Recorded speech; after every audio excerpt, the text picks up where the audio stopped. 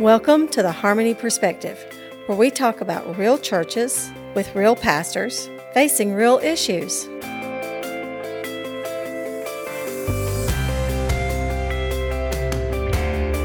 Hey folks, welcome to the Harmony Perspective. Today is all about social media. Welcome, guys. Hey, how's it going, man? Social media is the devil. All right, so is that the end of the episode? It's the devil and we're done? No. That's the old model of thinking about social media. I saw a meme the other day that said you go back to 2009 where Facebook was kind of on this meteoric rise, and that was kind of the thing coming out of the church, that social media is the devil. And yet now in 2020, everybody was like, hey, follow me on my live stream on my social media. Right. Every pastor I knew had to switch that. So we've got to see it not as that, right? Every pastor became a televangelist in 2020. That's right. All right, so I got to ask us, since we're talking about social media, what is your favorite emoji? What's your favorite emoji? I like the care emoji. I really like when they went to that. So where I couldn't with the little because you can't ever know, like, where if we're just talking about social media like Facebook, that's my favorite, because you never knew what to really go to with somebody. Yeah, so like they post something, you're like, I don't really want to love that. My dog died. Yeah. Do I like that? I care about it. My cat died. I don't care about it. Kidding. I'm a just cat. Kidding. I'm a cat guy. I love cats. So, the care emoji. How about you? Yeah. So I don't know. I straight go to thumbs up for everything. Okay. Yep. So, like on the text, you're using the thumbs up. That's kind of where my mind was. I'm pretty simple. I'm a thumbs up guy. Although I've learned thumbs up and talk to text does not give you the emoji. It just types out thumbs up. And then folks think you're really odd when you're texting them. I feel like at this point in technology, like, we should be able to figure out how thumbs to get up emoji. Of course. Is there an LOL emoji? Like, because I overuse that. I think that's like a crying eyes. Crying, laughing face. I don't laugh that hard. So at this point, we're just going back to drawing pictures on the wall to communicate, like, yes, hieroglyphics. Yes. and do you really LOL when you LOL? I don't. You liar. I got a great story for LOL before we jump in. So my dad is, of that generation that's really beginning to use text and social media. And he and my mom both got phones. And this is the best LOL story that I can share is my mom texted him that she was having a terrible morning and not feeling well. And she just went through everything that was going on. And he responds, LOL. All right. So her response was, what are you talking about? He thought it meant lots of love. So he was sending her lots of love. The message didn't get across. She did not feel lots of love. She did not feel lots of love. Was not received the same way as what he thought it was going to be. So full disclosure, oftentimes I have to Google some of these like letters that people write. Sometimes you shouldn't Google them. What it means. Well, you're exactly right. Sometimes it leads you down the wrong path. And that's really the danger of social media as we're talking here today. There's like a beautiful side to it, but there's also a negative side to it. And I can't even begin to step into the depths of social media as TJ probably experiences with our students, where they're all these different social media platforms. I know kind of the big three: Twitter, Facebook, Instagram, and then kind of some of those that are up and coming: TikTok and MySpace. Yes, MySpace. Yeah, Ben's up to date. Tom is still holding it down somewhere. But Facebook, I think, is the primary platform for most pastors that I know with their live stream. It's just kind of, there's 2 billion people that are users, probably more at this point, and 1.5 billion people on Facebook at any given time. So it's this huge platform for the gospel to go forward.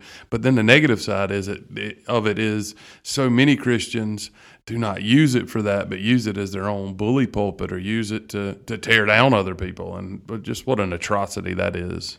So the question is, first off, do we even need to be on social media? Why? So why do we need to be on social media? Oh, I fully believe that we do. For the memes. for the memes. As far as Acts 1:8, I mean, right? So when the Holy Spirit comes upon you or dwells within you, then you shall be my witnesses in Jerusalem, Judea, and Samaria to the ends of the earth. So how can we reach the ends of the earth now? Well, it's through technology, it's through social media, it's through the internet.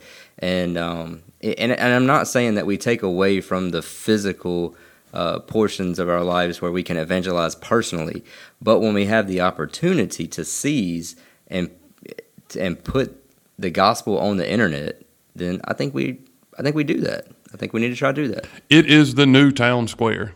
It really is. The front door of the church used to be your website. Now the front door is your social media platform.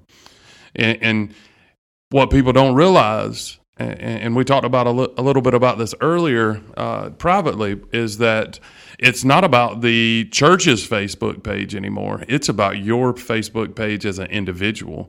Because when they see you tied to that church, they can't see a face with that church page. They see your profile picture. They see what you post. And so they see, here's what this person says they believe, but here's what they're doing. And so those things matter. Yeah, no doubt. And the fact is, there's nowhere else in the world that you can reach 2 billion people or 1.5 billion people. That's right. And so we can't step away from it. I remember distinctly driving down the road and seeing the church sign that says, get off Facebook and get into the good book, right? And that's a great idea, but let's do both. Get the good book on the Facebook. Right, get the good book on the Facebook. All right, it's going on the sign, Willie, on Sunday. It's getting there. And Patrick, I like what you were saying, talking about your personal page, because if any of you are anything like my wife, she likes to investigate people on Facebook, so she looks for those things. That's called stalking. Okay, well, she stalked me, and now I'm married to her, so be careful with what happens. But in all reality, Patrick's losing it over there. In all reality, people do that. They see the church's Facebook page and they see what the church has going on, but people want to see what the pastor or the other leaders within the church have going on. So I like what you were saying there, and I think it's important, Patrick, you were saying this before, that you yourself, from your personal page, push and promote the gospel and your own church events through your personal stuff. The people that's connected to the church's Facebook page are usually the people that's tied to the church in a close-knit fashion. But the people that's tied to your personal Facebook page is the rest of your family that don't go to church, your friends, your coworkers, people that are around you that aren't part of a church whatsoever. They're the ones that need to see that gospel being proclaimed, your life lived out in a way that's worthy of the calling that's placed upon your life, and see the events and opportunities that your church has going on. For sure. Let me give you a couple of real-life examples that I've seen at Harmony and around our community when it comes to social media and how we can use it. So what about just posting, how can I pray for you? You know, incredibly proud of my wife for doing that this week. And folks, she's getting folks engaging on her Facebook page saying, hey, this is what's going on, or sending a direct message saying, hey, listen, can you pray for this? You know, that's a huge way of being able to just kind of put your faith out there.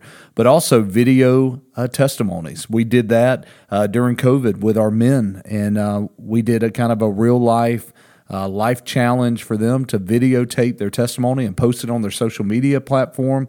And we saw men that shared so many times, and we saw men's testimony spread throughout this community and really throughout the world, of people having an opportunity to hear how God had transformed their life. So what just an awesome example of that. But how about just sharing the feed from Sunday service? Not only for your own church, but hang tight. What about sharing the feed from the church down the street? Shut your mouth. We can do that? We can do that. It is not a competition. That's right.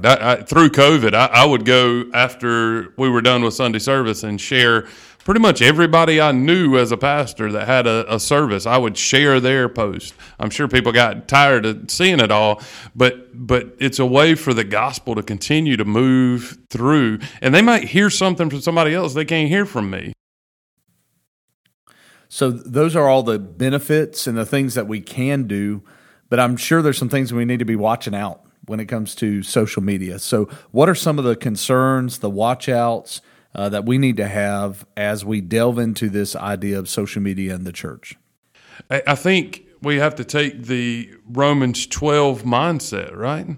That we're not conformed to this world, but we're transformed by the renewing of our minds, so that we no longer walk in this in the way the world walks on even social media, right?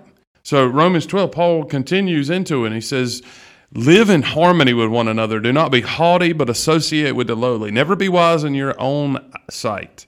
Repay no one evil for evil, but give thought to do what is honorable in the sight of all, 1.5 billion people. If possible, verse 18, so far as it depends on you, live peaceably with all. There's so many arguments, so many conflicts that happen on social media over the choice of words. You don't get to understand the inflection in voices on social media. And if you see somebody say something that you don't agree with, you can just scroll on by it. There's not a need to engage with everybody. And if they're foolish and blinded to the gospel truth, engaging with them in a mean, kind of vengeful way is not going to help them see the truth of the gospel. Right. It's like folks are just looking for a fight, right? So if you're on social media, or you maybe even on a community group, you hear the scary stories of the HOA's Facebook page and all of that. Folks, don't engage in that, and actually be salt and light in a dark world instead of adding fuel to the flame. And that's what I was going to say. If you can speak light or life into those situations that's going on, that's the thing to do. Oftentimes, though, I have seen when people try to speak life and light into those situations, they're ridiculed even further. Just that's another danger. If you choose to speak up, but of course, we're also told that, people hated Jesus, they'll hate you too if you follow him. That's right. So expect it. But a negative Facebook comment is not persecution. Right. Like, people just disagreeing with you is not persecution. We can't say, oh, you can't even post anything on social media because you're just persecuted every time you do. Somebody disagreeing with us is not persecution. Yeah, like Christians in China or overseas they could tell you what persecution looks like. A comment on Facebook definitely is not. Yeah, and I've had great conversations with atheists. Like, they may have used some language I didn't like. They may have had some things to say that I didn't like. But I don't have to stoop to their level. I don't have to respond to evil with evil. I can respond to evil with good because the Spirit of God lives in me. So take that deep breath, push away from the keyboard, maybe even type it out if you want to. Hit delete. I've done that a few times. But you don't have to respond to everything in anger. So that's one of those watch outs, or one of those paths that we can go down. But how about something else? And anything else that we need to have a concern with when it comes to social media? Making sure you know what your children are doing on social media. Okay, so that's huge, yeah. If your child has a smartphone and don't have a job, that smartphone belongs to you as the parent.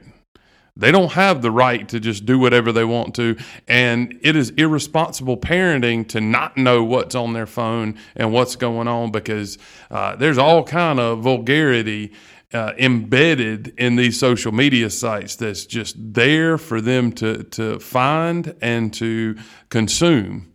And what goes in through the eyes and in through the ears can get embedded in the heart.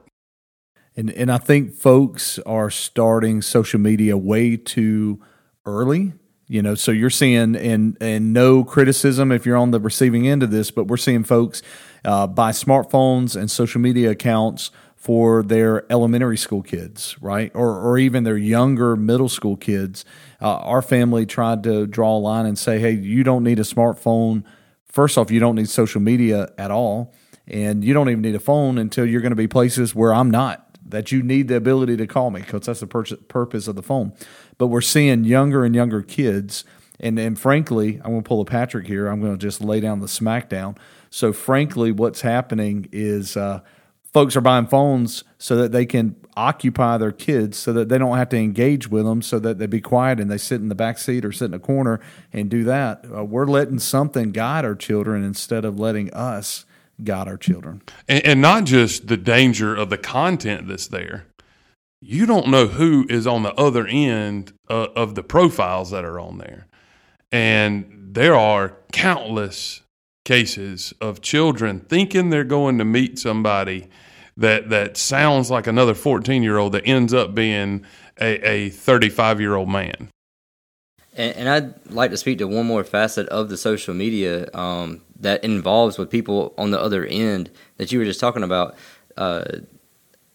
the streaming and just the playing of video games. So we talk about Facebook and Twitter and Instagram and all that, and yeah, that stuff, there's dangers there, but it also lies within the Call of Duties and the Fortnites and the Roblox. You get swatted. All of it. That I play because I've got students that play, and I like to be engaged with them where they're at. And I got to have some great conversations with some of my students. But that also means that I play with some guys sometimes that are just some random people, and to listen to them talk and the things that they say and the way that they act. And when I say some people, I mean like they sound like 5 and 6 years old, 5 and 6 year olds that are just really, really vulgar, really, really mean. But there's also 45-year-olds that are on there that are really, really vulgar, really, really mean. So there's pros and cons there. You can engage your students, you can engage your friends, and have some great conversations and work through stuff. But there's also people on the other end that you got to be careful about. So as parents, looking over your kids there, seeing who they're playing with, listening to who they're playing with, that's where they're going to be learning to talk and learning to say things, and some of it's corrupt. And that's where you need the from the movie Ghost Dad to be the ability to just reach through the phone or the game system and just slap the person on the other end of it with the Holy Ghost smackdown, as Ben said earlier. So the other thing, so definitely knowing what your kids are doing on there, but just what about the mindless scrolling and the wasting of time? I'm guilty of it, guys. You know, you start watching a video and you know, Kara may be in the bed asleep beside me, and then all of a sudden the bed starts shaking because I'm giggling and trying to keep it under control because I'm watching, you know, just some stupid video, right? So endlessly scrolling and mindlessly wasting time. I saw a person over this past weekend that had 22 hours on TikTok for the week. Wow. 22 hours. And I had a conversation with the person. Almost a whole day. I had a conversation with the person. What would it look like to spend that time in your word, like in God's word, like in the Bible, or what it would look like to spend that time doing half the time? I mean, well, and not just that, it's what it does to your brain, right? The research has shown that phone usage, social media, disrupts the brain as drugs do. And so if you start that at a young age, I mean, they're going to be addicted to that thing very quickly and grow to a point where they just can't fathom like how to live without it. And right. That should not be. Yeah, for sure. So, I mean, all of us reach to our phones hundreds of times a day, right? So what if we actually reach to prayer or to the Bible in that, hey, I'm guilty of it. This is for me as much as it is for anybody else. So social media, you got to be there, right? But we have to have guardrails in place to make sure that we use it to glorify God and not to glorify ourselves or others. Be a witness to the light and not to the darkness. So folks, we're excited that you joined us today. Just talking about social media in the church, and we'd love to hear your comments. And the description section of this podcast is an email address. We'd love for you to email us questions, comments, maybe show ideas. And you know what? There may be even something free, a free fabulous gift for someone who does that. So want to do that? Provide your contact information, and we'd love to give you some Harmony Perspective swag. That is a complete lie. We have no swag. But if we ever get a sponsor, we will. So we'd love to have that. Thanks for joining us. Like, subscribe to this podcast, and join us next time on the Harmony Perspective. #see ya.